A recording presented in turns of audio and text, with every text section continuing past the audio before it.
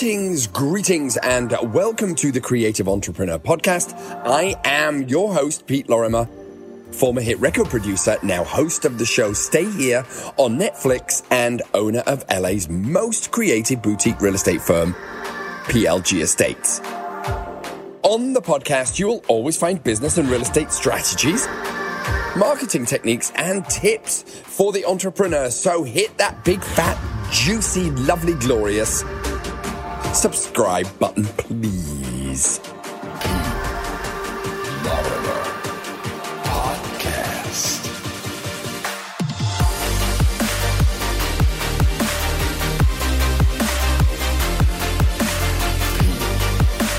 Lorimer Podcast.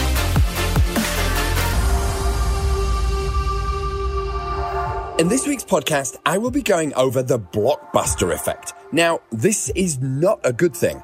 The blockbuster effect is referring to the old video store Blockbuster.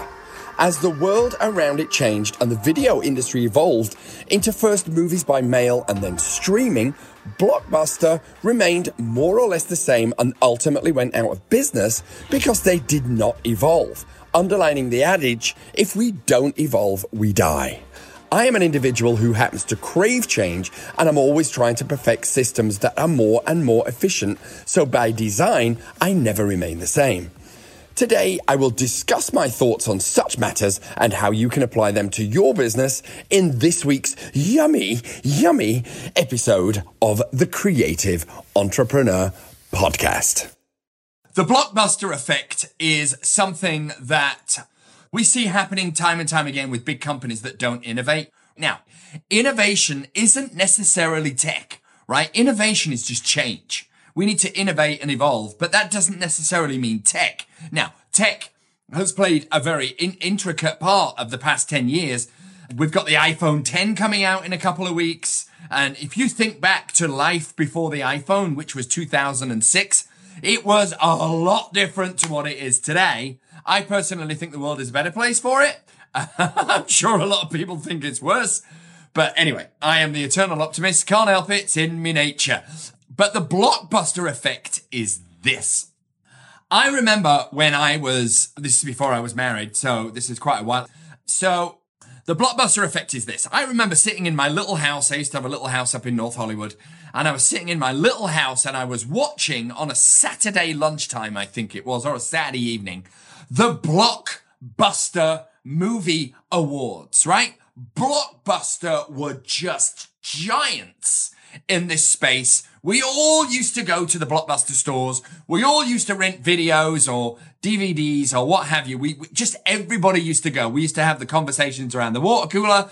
You know, what did you get from Blockbuster this week? And blah, blah, blah, blah, blah. It was quite an important part for our lives pre-streaming, right?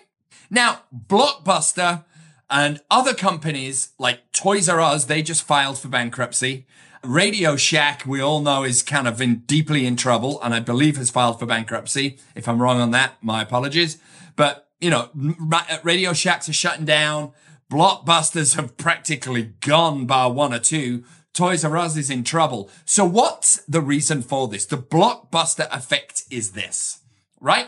When we are having success, when we feel that everything, that our strategies are going in the right direction, that we've got some momentum, that it's like, whoa, this is beginning to work, you know, whether it be DMing through social media video strategies. It could be door knocking. It could be postcards. You know, I don't want to discount them just because it's not my flavor. It could be going to networking events. It could be networking events online. Whatever your strategy is to find clients and to generate business, once it starts working, it's like, ooh, this is great.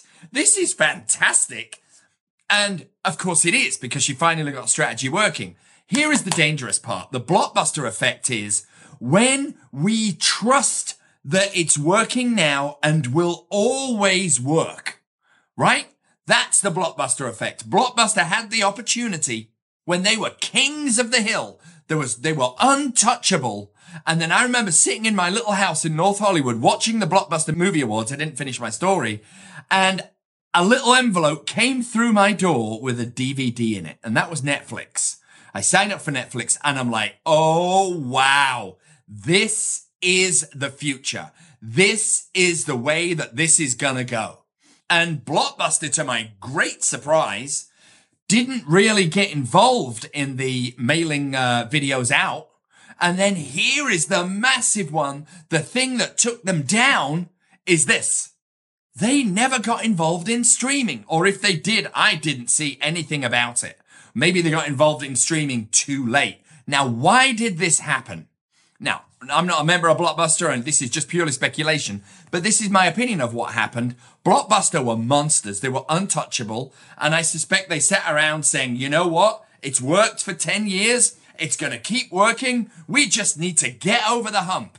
And I suspect that Toys R Us have said the same thing. I mean, what an opportunity for children. I mean, my goodness, there is nothing more eager than a child's mind and capturing the imagination of that child by coming up with creative ideas, in-store things, out-of-store things, events sponsored by Toys R Us. But again, with Toys R Us, it seems like they have remained static. The world has moved around them, but they have remained static. Same with Radio Shack. God bless Radio Shack. For me, a good afternoon was going into Radio Shack and looking at all the little electronics and plastic bags full of Transformers. But that's my own disease. But Radio Shack, again, did not evolve.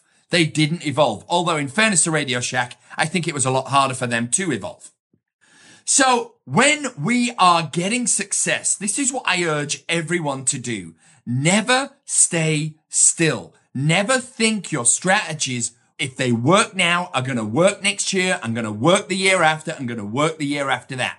We must constantly keep tweaking them and we must constantly evolve. We must constantly keep an eye on what is happening in the social sphere, right? Because 10 years ago, everybody used to advertise in the LA Times. I haven't advertised in the LA Times in 10 years, and my business has never been hurt. In fact, quite the contrary. The money that I took from the LA Times, I deployed into social media, and it served me in spades. So for you guys out there, I guess I'm leaning this more towards real estate agents, but for you guys out there who have a strategy, let's talk about postcards. Postcards, right, have been a true, tried and trusted and tested way of capturing sellers in a particular geographic area of Los Angeles. Now, I'm not saying postcards don't work, but postcards are very intensive and very expensive, and they do work if you have the budget to bombard a neighborhood with marketing. Now, most agents who are in their first, second, third, or fourth year, or who are not necessarily the top dog in their office, don't have the budget to break in. So we must adjust our strategies. And so this is something that I have been incredibly passionate about. And I see things constantly changing. I'm going to give you a few examples. Okay. So back in the day, right? But I'm talking 10 years ago, we first talked about WordPress. We first talked about blogging, right? Because it was a new phenomenon and things kind of got lost over time. More and more stuff came out. Twitter came out. Facebook came out. All of these monumentally important apps and life-changing software events happened. And now what's happened is there is so much noise in our daily life. How do we break through? So this is where I believe changing strategies is just going to be an absolute lifesaver. I'm going to be banging the same drum, which is original content. For you guys out there, original content.